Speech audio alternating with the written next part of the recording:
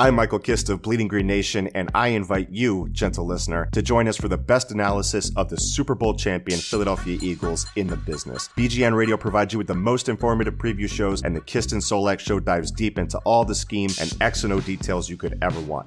Plus discussions with the industry's brightest minds, including former NFL players, and press conferences from the Eagles coaching staff to keep you up to date and informed every step of the way. Subscribe to Bleeding Green Nation today. Fly, Eagles, fly.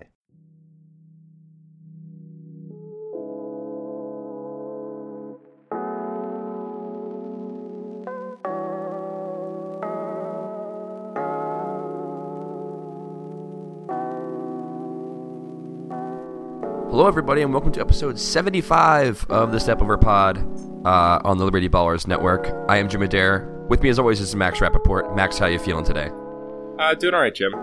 That's good. So, in past episodes, we have taken time. Episode, 72, for example, was the Jason Capono episode, and episode 88 may still be the Alexei Shved episode. But since we're in the kind of no man's land of numbers right now, jersey numbers, I figured we would take a little moment here to go back, since it's episode 75, to the game played closest to this date on 1975, which was the season opener, Sixers-Bulls. Sixers won, 110-103. Take a random guess, Max, as who the Sixers' leading scorer was that day. He played 41 minutes, went 11 for 15 from the floor, and 4 for 5 from the line.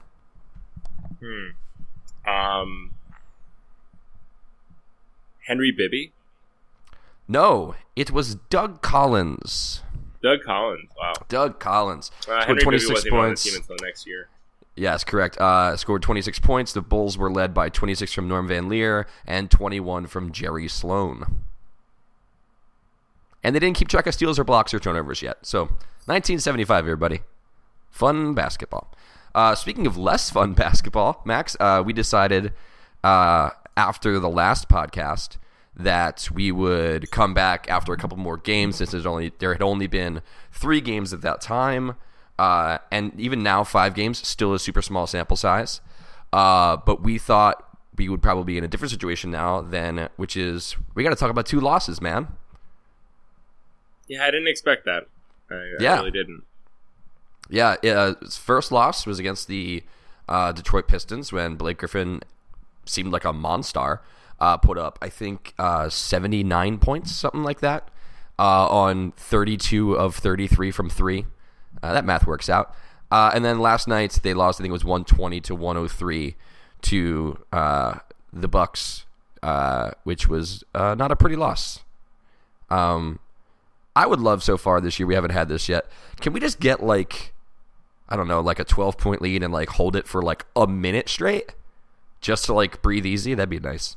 But what were your overall impressions of those 2 games before we dive a little bit deeper and talk about some specific players?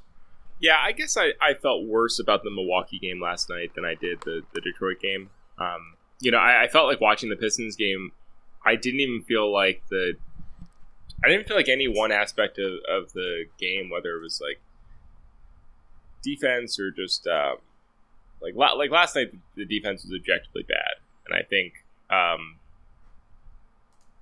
they just have been pretty one-dimensional offensively, I feel like, and just it hasn't felt like it did the end of last season where they were really clicking in that way and moving the ball around well and getting open looks.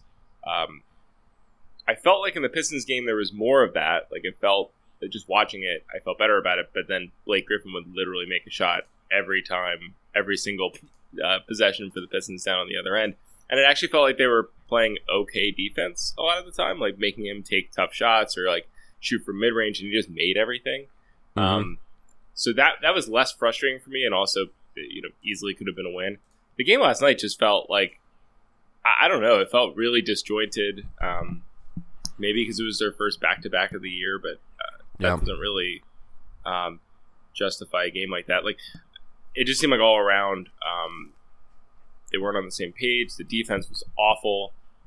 You had Malcolm Brogdon driving the lane and getting by people. It just was it's bad. It was just real bad. It was probably their worst game they've played this year. I thought even the Boston game, the Celtics were just just better that night. Last night I felt like the Sixers didn't play up to anywhere close to where they should have been.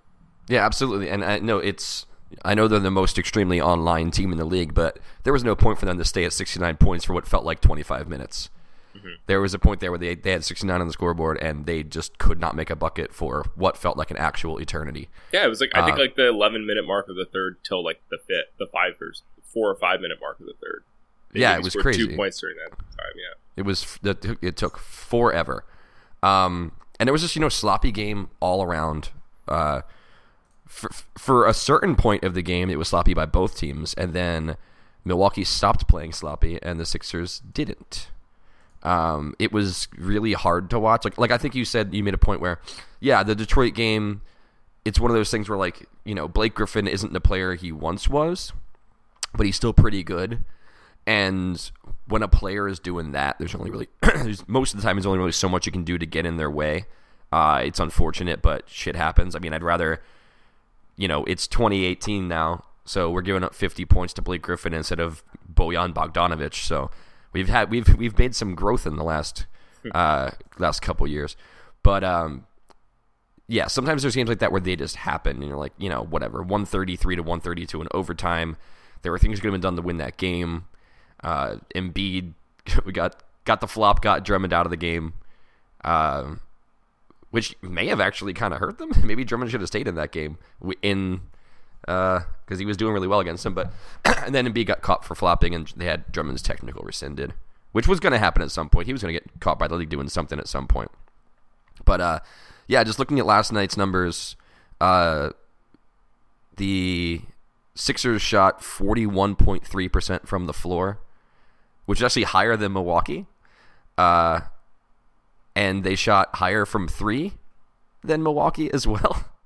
But they didn't win the game. That's what comes down to, right? They shot much worse than the free throw line. They shot 70% from the free throw line. Milwaukee shot 93.3%. Ersan had a bit of a revenge game. He had 3 points. Took a charge. Actually, no, I don't think it was technically a charge. I think Dario just fouled him offensively, right? Mm-hmm. Wasn't technically a charge. Into him. Yeah. Yeah. Yeah, he showed him who the sensei was, right? That was what that moment was. But yeah, I mean, you had my pet peeve so far there. You had Embiid attempt 7 threes. I wanted him to bring that down so bad, and he's not bringing it down. Fultz went 1 for 1 from 3. JJ still shot well from. No, go ahead. I was gonna say he's on pace to surpass what we expected for the year. By the way, Fultz. Like, we had set that, it was, 45 over under for made threes? 44 and a half, so 45. 44 and a half, yeah. And we were pretty confident in the under. He's made 3 in 5 games, and he's shooting 50% somehow. Because he's only, yeah. Yeah, but I think we might be wrong about that, actually. Yeah. I think I've kind of had forgotten, like, how easy it is to make a 3 basically every other game. Yeah, I mean, if he's only attempting one a game, it's not that easy, though. Yeah, although he's taking more than that. Barely. He's taking more than I expected him to take, I guess. Yeah. We'll revisit those over-unders probably at the end of every month of the season, but we'll kind of see what they're on pace for, where we're at. Our Joel Embiid points over is looking really good right now. He's averaging, I think, like 29.9 right now. But yeah, I mean, Dario went 2 for 6 from 3, Redick went 3 for 8, which are both good but not world-beating. Shamet went 1 for 2, Simmons 2 for 6 from the free throw line, not good. Dario and Rocco both missed free throws, which they only attempted 2, but it was not even like, you can't even look at this and say like, oh, well, if they made the free throws, they shot a little better from 3, they would have won the game, because it wasn't even like unforced errors that cost them that game. They just seemed not even, I don't know if outmatched is necessarily the word, because I do think the Sixers are a better team than Milwaukee. They seemed out-energized, right? They seemed like they were out-focused. Mm-hmm. Like, it almost seemed like a lot of the times, and it's not even like, oh, they made a couple stupid turnovers. Just, it seemed like a couple of times, maybe again, it's the first back-to-back of the year, maybe they're both on the road, that kind of deal, but they seemed unfocused, like their heads weren't in the right space, like they were kind of going through the motions a little bit, kind of taking these mental lapses, and there were spacing issues that you can notice even with the naked eye if you're not looking for it. With Fultz and Simmons both on the floor at the same time, where it seemed like people were standing next to each other on the offensive side.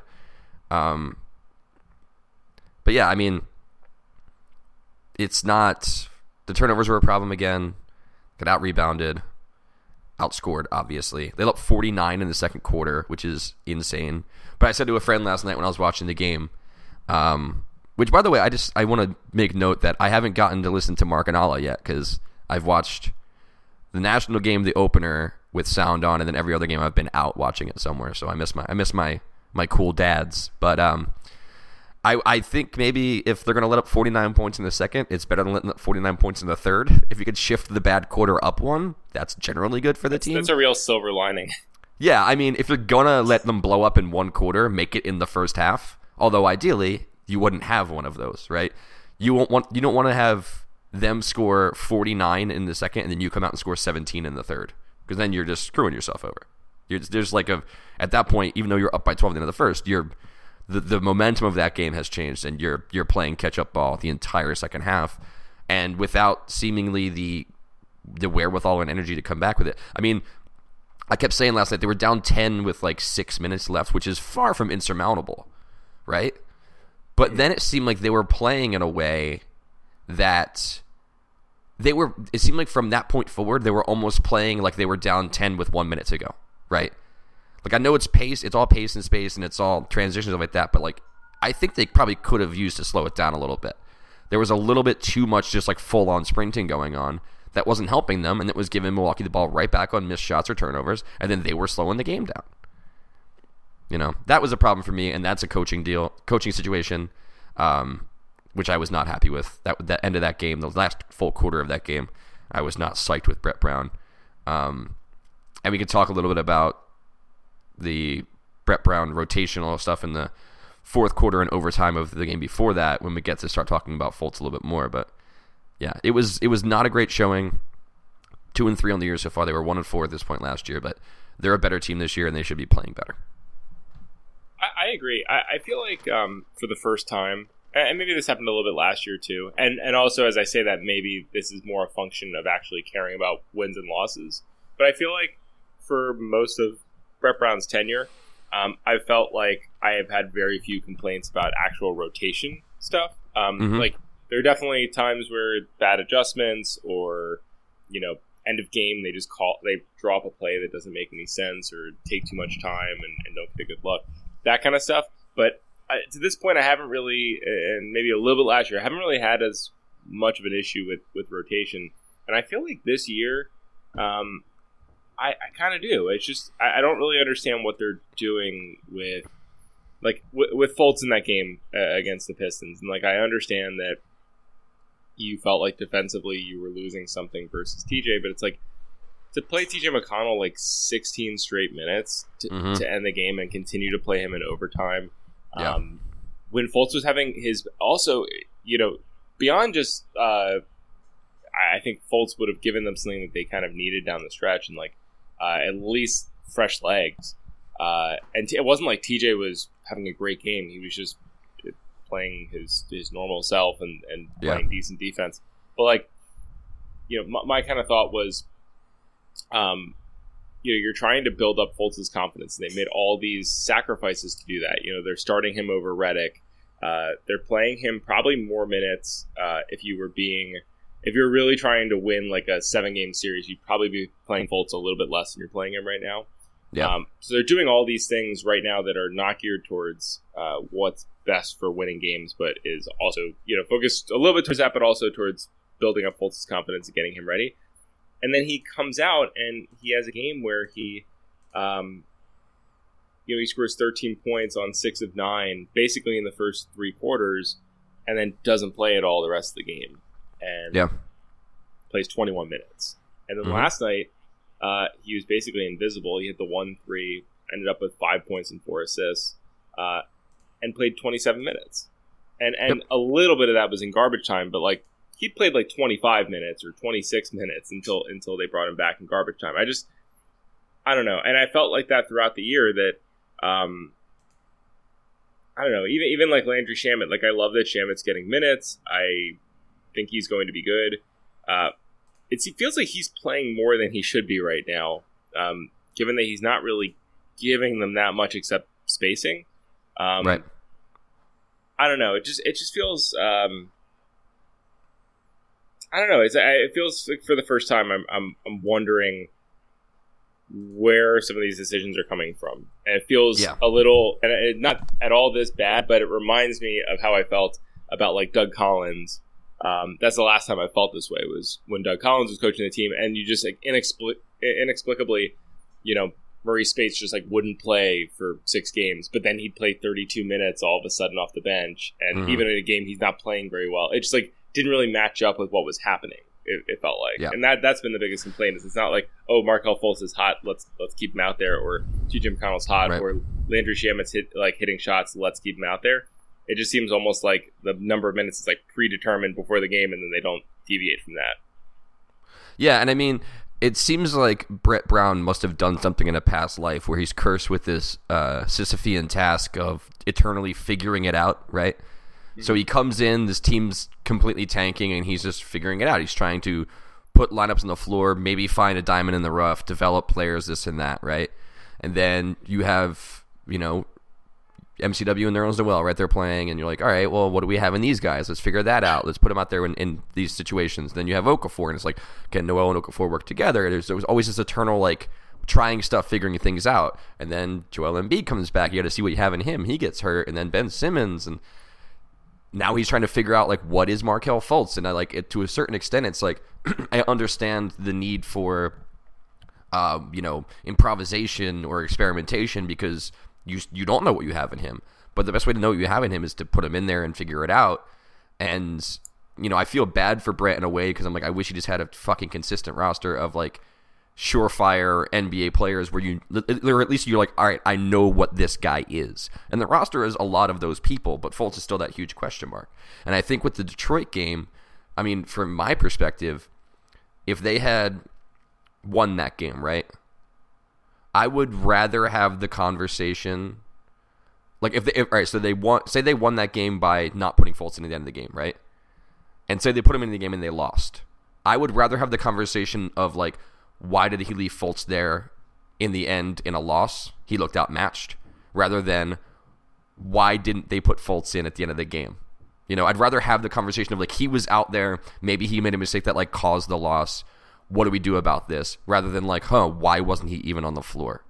Because then you can talk about stuff. You can talk about, like, all right, well, we saw him do this. We saw him kind of hit a wall, whatever. But when he's sitting on that bench for the entirety of overtime in the last 4 minutes of the fourth quarter, you got to ask yourself, why? Because there's all this talk about his confidence and how this and that, but he can be as confident in himself as he wants to be, but you have to be confident in him to put him out there, right? And if you want to win games, you want to win games, and you do what you do to win the game. But fourth game of the year, you have this whole lingering question mark over Markelle Fultz. He's having the best game of his career so far.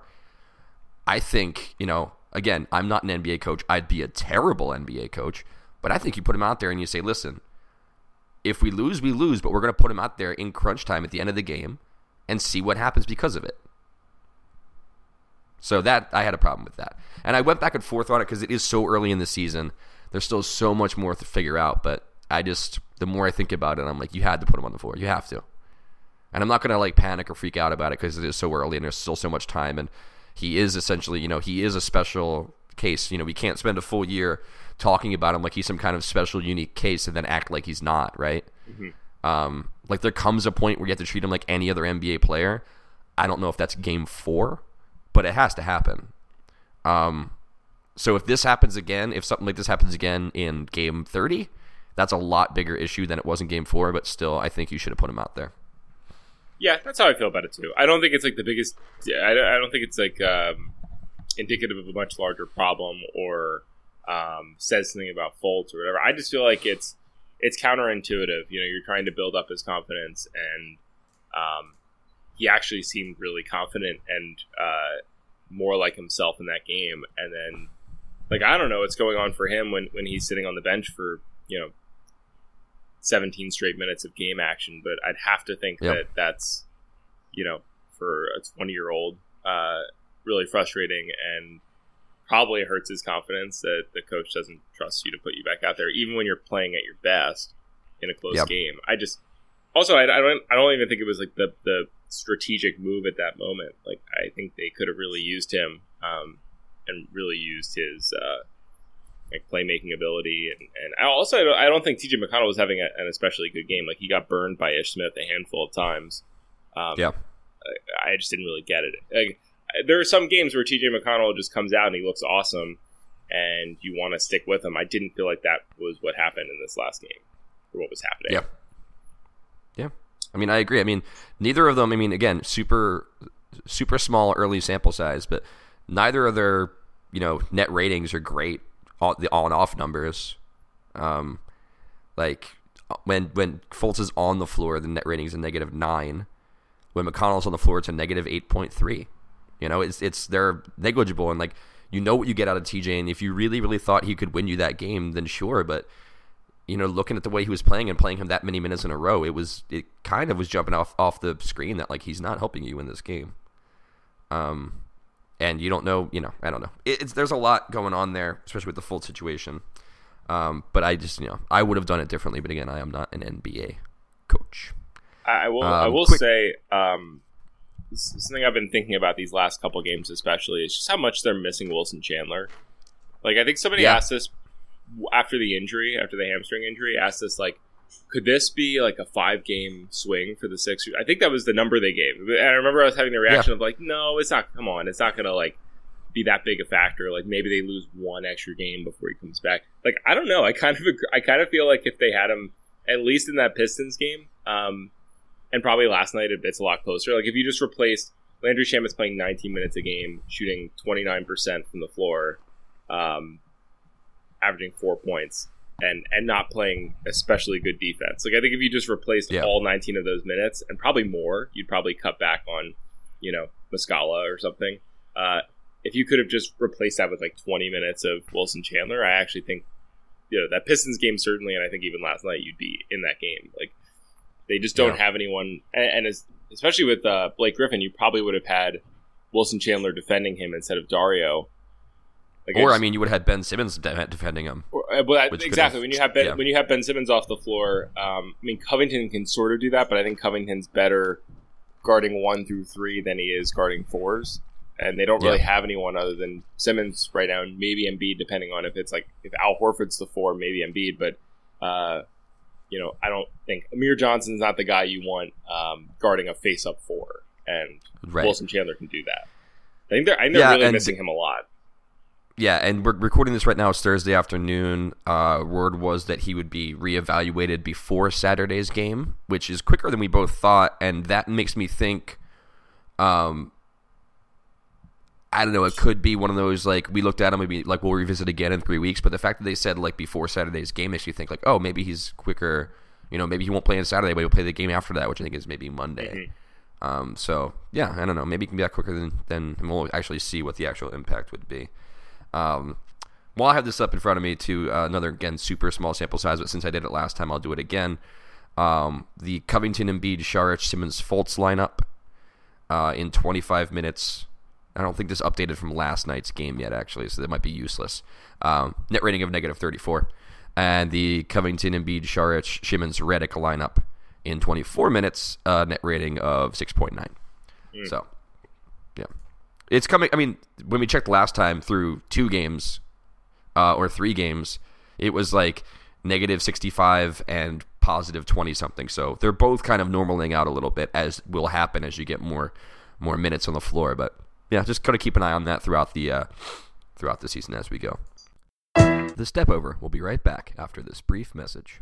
Hey guys, this is John Stolnis from The Good Fight and the Phillies podcast, Hittin' Season, where I talk to Phillies beat writers, broadcasters, and fellow Good Fight bloggers, as well as national baseball writers, and the occasional interview with Matt Klentak and Gabe Kapler. Also, you'll get Continued Success, a Phils podcast hosted by Justin Klugh and Liz Rocher, covering all things Phillies, and The Dirty Inning, a hilarious podcast hosted by Justin and Trevor Strunk, looking at the very worst innings in Phillies history. Make sure you are subscribed to The Good Fight podcast feed. So, do you want to talk a little bit about, in all of this, Joel Embiid? Yeah. Because I am, we talked about this last time, and we're going to keep talking about it, because he has his 4th straight 30-point game. When he did 3 straight, he was the first player to do it since Allen Iverson, and I think, I don't remember what year they said it was. maybe like 2003. I can't remember, but around there, early to mid 2000s. And it's like almost, again, maybe it's because I'm not watching with the sound. I feel like there is an impact when you're not watching with the announcers on, no matter how intently you watch the game. All the stats seem a little quieter, right? Like, obviously, Blake Griffin's 50 whatever was very loud. But it seems like, in a weird way, it's almost like a quiet 30, right? He's doing a lot at the line. When he talked about getting fouled and going to the line a lot, like he wanted to get, on every shot attempt this year, he either wanted it to go in and go to the line. And he mentioned playing down low more. I think the people were like, oh, Joel Embiid's going to really try to play a lot more bully ball this year, which, to the eye test hasn't necessarily been the case, but he is still drawing those same fouls on like that, like whatever, 14-foot wing jumper where he gets a swim through move. And I mean, he had 19 rebounds last night, which I think would have probably been his first career 30-20 game. Nothing off the top of my head, but he's just been playing absolutely out of his mind, and it is like so far the one saving grace of the season, maybe. Mm-hmm. Yeah. Yeah, I just looked it up. I mean, this is obviously super small sample size because we're 5 games into the season, but no, according to Basketball Reference, just using their search, so right now Embiid's averaging 29.6 points, 12.4 rebounds, 4.2 assists. Nobody's done that up until this season. Anthony Davis is also doing it this year, but the two of them would be the first if they were to continue this. Now, I don't think the 4.2 assists is probably what will drop off. I think the points will probably end up closer to 26, 27 if he has the kind of year he's having now. Like 29.6 feels high. But, man, he's just been, like, outrageous. I can't believe. Yeah. And I guess it's like everything. I mean, like the turnovers are down. He's averaging 2 turnovers a game. He's shooting efficiently. I mean, the threes are still, what they are. He's shooting 26% from 3 on 4.5 a game. But despite that, is shooting almost 49% from the floor. If you could just bring those threes down, that'd be awesome. He's taking 10 free throws a game, making 80%. He's just looked great. And he's playing 36 minutes a game, which is like maybe the most important thing, is that he's like finally at a point where you don't worry at all. He just is treated like a normal player. And I think that this is why you're kind of at the point where he's going to be, assuming the Sixers turn this around and end up with a positive record, he's going to be considered for MVP if he continues playing anywhere close to this level throughout the year. Yeah, just for reference, he's only had one 20 rebound game in his whole career. He had 19 last night. He's never had a 30-20 game. The closest he came was in March 19th against the Hornets. He had 25 points, 20 rebounds in a 14-point win, but he had 2 assists and 9 turnovers. And that's something that we've seen so far this year. The turnovers, it looks like he's getting that a little bit under control. Which I think for the both of us, we were asked, I think a couple of times, what do we think? Like, if you could choose one thing for every player to improve, and I think we kind of did a little bit of both for Embiid when we said conditioning, and turnovers. And I mean, again, there's only been 5 games this year, but his turnover numbers for the games in order have been 5-2-0-1-2. That's the biggest thing. Yeah, these last few games he's been just awesome in terms of he's not turning the ball over. He's passing out of double teams well. It's like really the only weakness it feels like he has right now is 3-point shooting and the fact that he does it way too much. Yep. So, do you want to just? I know we have some good questions today that might take a little bit of more time to answer. You want to just hop into questions? Yeah, sure. Also, right. I just wanted to say, and this probably has to do, I'm looking at the leaderboard right now, probably has to do with the fact that the Sixers have played 5 games, although a handful of teams have done that. But Joel Embiid's leading the league in minutes played, and also in free throws taken and made right now. Yeah. Well, minutes played is pretty awesome to see Joel Embiid leading the league in that. Yeah, very much. All right, let me pull up these questions, and then we got a couple of good ones. Let me just organize them here. First, just starting from the very top, who's Kevin Rice, who I'm not sure if he's still writing for Liberty Ballers. I brought him on board as the Euro correspondent, but he's currently in Rome asked, what should I eat for dinner tonight? I'll hold off on eating until I hear your response. Dude, you're in Rome, man. Eat anything. Yeah. Why are you asking us? I'm in South Philly. Go out and eat anything in Rome. Pizza? Is that Jeez, what man. they eat in Rome? Have you been to Rome? No, I haven't been to Rome. Yeah, I haven't Florence, either. If I go to Rome, I'm not going to ask some dumbass Philadelphians what to eat for dinner. Booby Styles, Bobby, asked, is there any on-court gear, shooting sleeves, headbands, etc., that can salvage Markel's look if he keeps wearing that nerd-ass compression undershirt?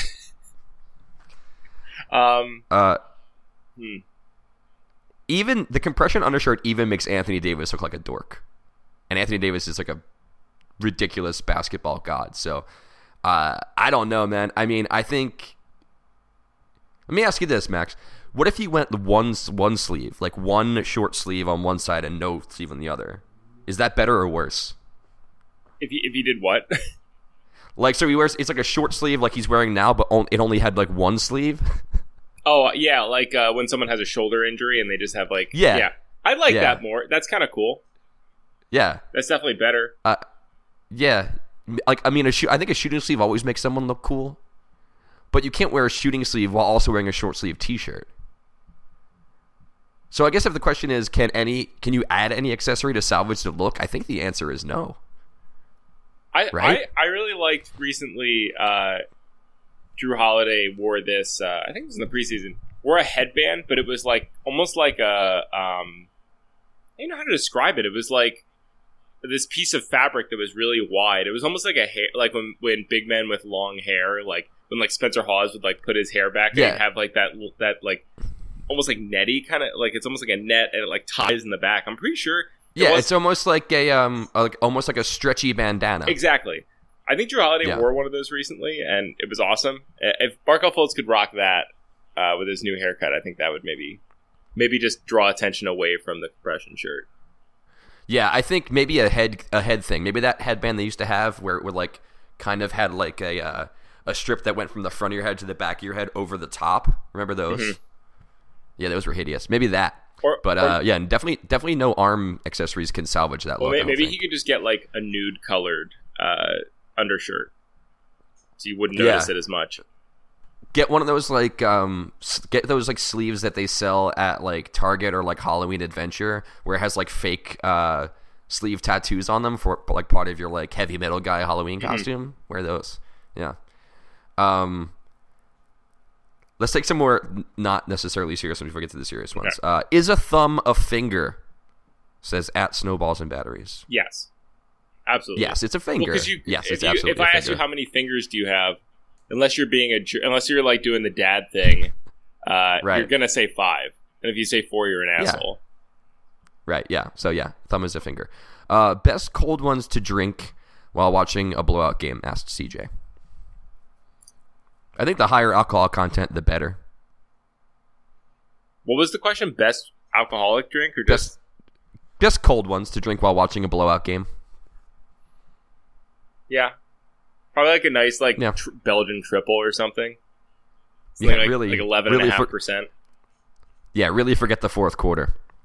All right, so let's go to a little bit more serious ones. From Kinetic Skate Shop asked, is Fultz's bad defense normal young player bad or long-term worry bad? What is this, a crossover episode? Kinetic Skateboarding's asking us questions? I don't know, man. They might get in trouble for that. No, but all right. So I think right now it's normal young player bad. Again, I think I've been saying this to a couple of people.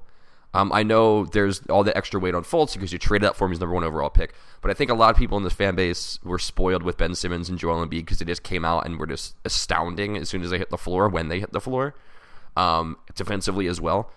I mean, there were people who had those questions about Ben Simmons' motor and not necessarily ability to play defense, but drive to play defense in college, and that immediately went away.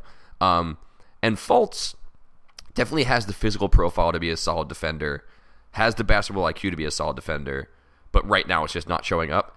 So I'm not ready to say it's a long-term team worry. I think it's just normal, getting used to the speed of the game, really having confidence in yourself and confidence in your teammates too. If you bite, that they'll back you up.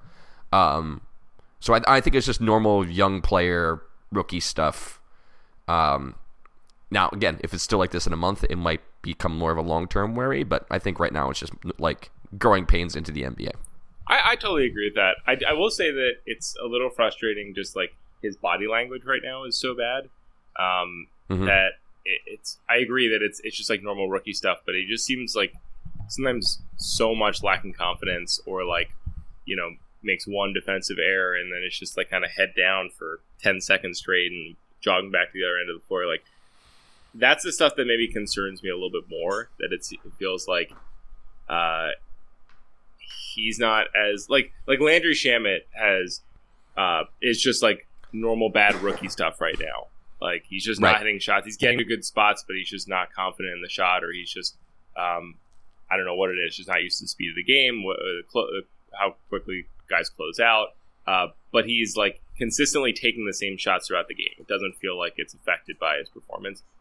That's like the one thing I'll say about Fultz that's been a little disappointing to watch, is that he hasn't been I don't know, he hasn't just like kept to his game the whole time. It's like if he starts out slow, it's hard for him to bounce back from that. Yeah.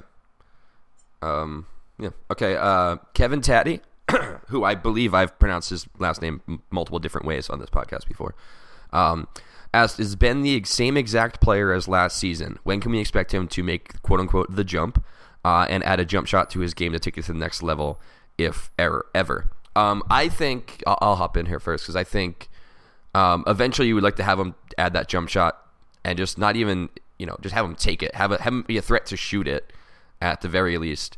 But I don't think I don't think that's the only way to take his game to the next level.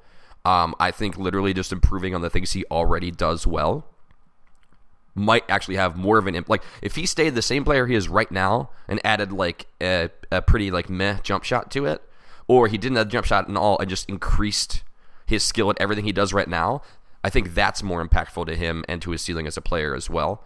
Again, it's his second year. There's plenty of time for him to work on that jump shot. Like he said, I don't know if I talked about this on pod, but I've talked about this before, where when someone is that physically gifted and physically skilled and the size of them growing up, a lot of times they don't even bother teaching you how to shoot because you don't have to play well, right? So I think that could have been the case, and I think he mentioned that in the offseason, like, no one really focused on his shooting with him and taught him, like, this is what you need to be doing. This is how you need to really, like, have your form and stuff like that. It was never a focus with the people around him and stuff like that. So I don't think he'll ever not add it, but for me, it's more important to see this year him improving on the things he did last year that already existed. Improving on his defense, improving on his driving and decision-making, improving on his finishing at the rim, improving on his free throw shot, most importantly. I would take all of that before I take like a mediocre to sub-mediocre jumper from him. I totally agree. The biggest thing is free throw shooting. Like, I guess you could compare, and we made this comparison when they first drafted Simmons to Giannis, who we watched last night. And there are some differences just in terms of like style of play and everything. But in the same way that Giannis is super effective despite not being a good jump shooter, I think Ben Simmons can do that. Like, Giannis obviously has more of a jump shot than Simmons. Like, he'll take an open three, whereas Simmons has yet to take a three yet this season, right, or really last year, other than heaves. But like, I think that I can see a world where Ben Simmons is one of the best players in the league, still not shooting jumpers. It's harder for me to see that with him shooting like 48% from the line. So I just think if you could improve that to like 70% even, 65, 70, and nothing else, I think he would be a vastly superior player. I think obviously finishing, I think everything else, like you said, obviously if he can get better at some of those other things, that'd be great, that he's already good at. But I would much rather take like finishing and free throw shooting than the jumper. And I just don't anticipate him ever being someone who takes. I anticipate like at best he becomes what Giannis is, which is he'll take it if he needs to, but that's not at all what he's trying to do. And he's so effective at everything else, he doesn't have to. Exactly. I think we've said before, I know we did numbers on it at the end of last year or the beginning of this offseason about if Simmons just adds, quote unquote, just adds, but if he just shoots his free throws at like a 15% better rate, he's adding like 3 points per game to his average or something like that. And that's huge. So I think, it's for me, I'd focus more on the free throw shooting. Because also with free throw shooting comes form, et cetera, and it ties together. So, yeah. Bob Loblaw, PhD, at L_Munnelly, asked this question, which I know your answer, and I know my answer because I think we have discussed this before. As a Dario stan, it pains me to ask, but should we consider bringing him off the bench and starting JJ? Your answer is yes. You think they should be doing that already anyway, don't you? I do, yeah. I think you make the swap to put JJ in the starting lineup and put Fultz on the bench. I think that's what you do. I agree with either of those, because we saw what that starting five did last year, right? We saw in the game without Ben Simmons how much of a different player Markelle Fultz currently seems to be when he has the ball in his hand versus playing off ball, right? So if you have him coming off the bench, his minutes with Simmons might cross over a little bit more, but they're not starting the game together. And I think Fultz has that potential to be kind of like a game general and go-to scorer off the bench, where Dario isn't that, right? Dario can't really create his own shot. I think Dario, in all of last year, he made 100 and however many threes. I think 0 were unassisted, right? They're all catch and shoot. And I don't think that can be your offensive force off the bench. So for me, that's why. Because I love Dario too. I just don't think he's a sixth man type, as in he's the guy who comes in for somebody coming out of the starting five and joins those guys to play well. But I don't think he's a six-man type as in he's your number one option in your second unit. I just don't think his style of play is helpful when you're looking at the rest of this bench too, and you're like, all right, well, you have those 5 guys on the floor. Is he your go-to guy? Can you hold a lead or stave off the other team pulling away with him as your number one scoring option? And I don't think you really can. I agree with that. I'd almost say that I'd rather, when Wilson Chandler gets back, there's almost part of me that thinks if you could start Wilson Chandler in place of Dario and JJ in place of Fultz and just put 3 shooters flanking Simmons and Embiid, that would almost be the better scenario. And then you have Saric and Fultz come on with some of the starters, but you just work that out so that there's not as much of an right now. The expectation for JJ is he's coming in and he's doing and just putting up shots. And it's worked, but I guess I feel like I'd rather have that shooting in the starting lineup with Simmons and Embiid, and I do want Dario to have a little bit more of a role handling the ball because they don't really ask him to do that at all. But you're right that I don't see him as the one guy who comes off and does that at all. I think Fultz is much more in that mold, but. And I think Wilson Chandler similarly is more of a Covington type player where he's more 3-and-D, more of a role player than a guy who's going to come in and make have some sort of spark. Right. And, as we've said before too, Dario always starts slow. He made a 3 to open the game last night, which looked good, but, still had not an amazing night. So he starts slow. He'll get his feet under him a little bit. I have confidence in that. But yeah, I stand by that. The Step Over Pod will return with answers to more of your questions after this brief break. Hey everybody, how you doing? Well, that's good. My name is Bill Matz. I am the director of Fun and Games for Broad Street Hockey Radio Podcasts. And I am Kelly, the deputy managing editor of BroadStreetHockey.com. I'm Steph Driver, the NHL editorial manager for SB Nation. And I am Charlie O'Connor, lead Flyers writer for TheAthletic.com. And together we make up BSH Radio, one of the shows that you get at the SB Nation podcast family. We have a lot coming to you this year, and we want you to listen to our show. It is just an all Flyers, all the time show, so much content. I really hope you listen to it. It is a great piece of the SB Nation podcast family, along with all your other favorite sports. We all love hockey, specifically the Flyers. Let's go the Flyers. The hockey team, the Flyers. Before we get to one that we had already talked about before we got on air, because we wanted to talk about it for a minute, my friend Dan asked, can I stop by your place and borrow a step over tee on my way to the game on Saturday? And I just wanted to bring that up because Max and I talk about this all the time. Most people listening to this probably know we also make and sell t-shirts, but we never mention it like idiots. So yeah, go to stepoverstore.com, buy some t-shirts. There's some good shirts. I actually really like Max made the Landry Chimay beer one, which I like a lot. That was one of my better ones, yeah. Yeah. I tweeted out before, I said, I don't want to like promote that you can buy stickers because we get like 3 cents per sticker sold, but man, they would look good on the sticker. They do look really good. There are like a handful of designs. The Darius Saric shirt design, I think looks really good as a sticker also. Yeah, anything that's like a very like consistent, solid shape, I think really. Your JoJo NASA one too that you just did. Yeah, probably. Yeah. All right, yeah, go buy some stuff. Okay, so this is the one I wanted to mention because I think it's actually a really great question. It was asked by at Vince Williams 28. What would Fultz average, assuming his current health / shot state, on the 10-72 team? So points, steals, assists, rebounds per game, etc. The 10-72 team, as we all sadly remember, was the 2015-2016 team. So just to put this in some kind of context, there were 5 players that averaged double-digit points a game on that team. They were Okafor, Ish Smith, Robert Covington, Nerlens Noel, and Isaiah Cannon. Cannon only played 39 games. Ish only played 50. Oh, no, sorry, that game started. Ish did play 50 games. Cannon played 77. The leaders in assists on that team, Ish had 7 in 50 games, and next was TJ McConnell with 4.5. And next after that, after only playing 14 games, is Phil Pressey with 3.3. And then it was Tony Roten who played 8 games, and then Kendall Marshall who played 30. Wow, Jesus. This is crazy looking at this team. You know what's funny is maybe the best player in the league right now on that team, other than Nick Stauskas, is like Christian Wood, who is at the very bottom, played 17 games, 8.5 minutes. Yeah. He's like at least a top 2 or 3 player from that team, and played. Total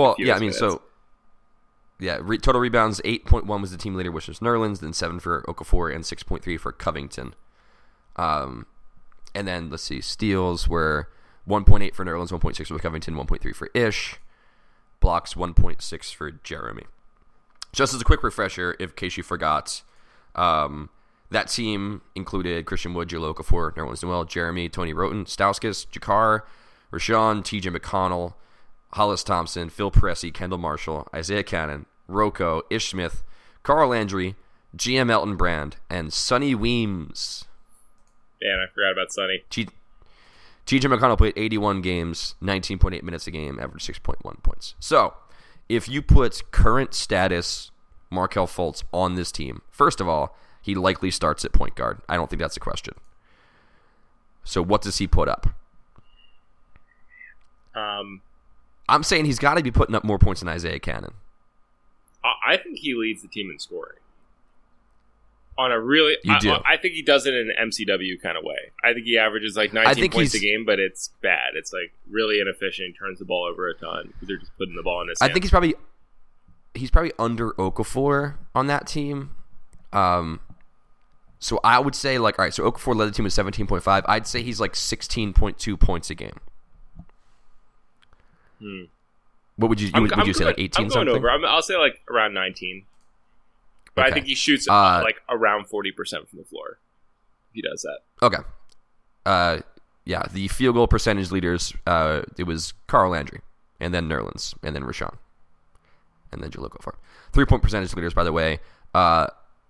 Nerlens made 1 of 2 threes that year. Hollis Thompson shot 38% on 5.1 attempts a game. So, assists. Ish Smith had 7 a game. TJ McConnell had 4.5. I mean, it's hard because you want to say he had more than Ish, but like, who's making the damn shots? I'm saying he's like 7.2 or 3. Because you can do all you want, and the dude still ain't making those shots. So I'm saying he leads the team in assists, but just barely. Yeah, I'd probably say the same. It's right around Ish Smith at best. Yeah, rebounds, the top on the team, I said, when Nerlens 8.1, then Ja had 7, Covington had 6.3, Jeremy had 4.7, Ish had 4.3. So I think he has more than Ish and probably less than Jeremy, so I'd say 4.5. That was exactly what I was going to say. 4.5 feels right to me. Yeah. Steals, 1.8 for Nerlens, 1.6 for Covington, 1.3 for Ish, 1.2 for McConnell. I'd say probably around McConnell, like 1.1, 1.2, 1.3, around there. Yeah, I'll say right around 1. Like that he's just not really. That doesn't really seem to be his game as much, like jumping the lanes. Yeah. Yeah, I think that's the main ones. I mean, turnovers we can't really get into because, again, it was a really bad team. So look at it this way, right? Do you think he could have, in a full season with a team like that, you think he could have shot like 33.5 from 3, 40% from the floor, like around 15 points, like 7 assists, 4.5 to 5 rebounds? It's safe to put him in that range, you think? Yeah, he basically would have been MCW, right? Like rookie year MCW. Those were Ish Smith's numbers that season. So, yeah, I think he'd be that. I think he'd be in that range. I think he would be pretty close. If you took Ish Smith off that team and replaced him with a full season of this Markelle Fultz, I think you probably get pretty close to those numbers. Because again, with a better team around him, I think all those numbers probably go up. But that team was so terrible. So the scoring average is probably higher than it would be because he's, a one option. But the assist number is down because no one's finishing baskets. It's just, it was an ugly time that I'm very glad we're not in anymore. Also, Ish shot 66.9% from free throw. Like, again, I think he might have had a very Ish Smith season that year. That feels right to me. By the way, I was just looking at it. Looking at the roster for the 2015-16 team. How old do you think Jahlil Okafor is right now? Is he 23? He's 22. I was going to say 22, but I'm like, that seems low. He feels really young.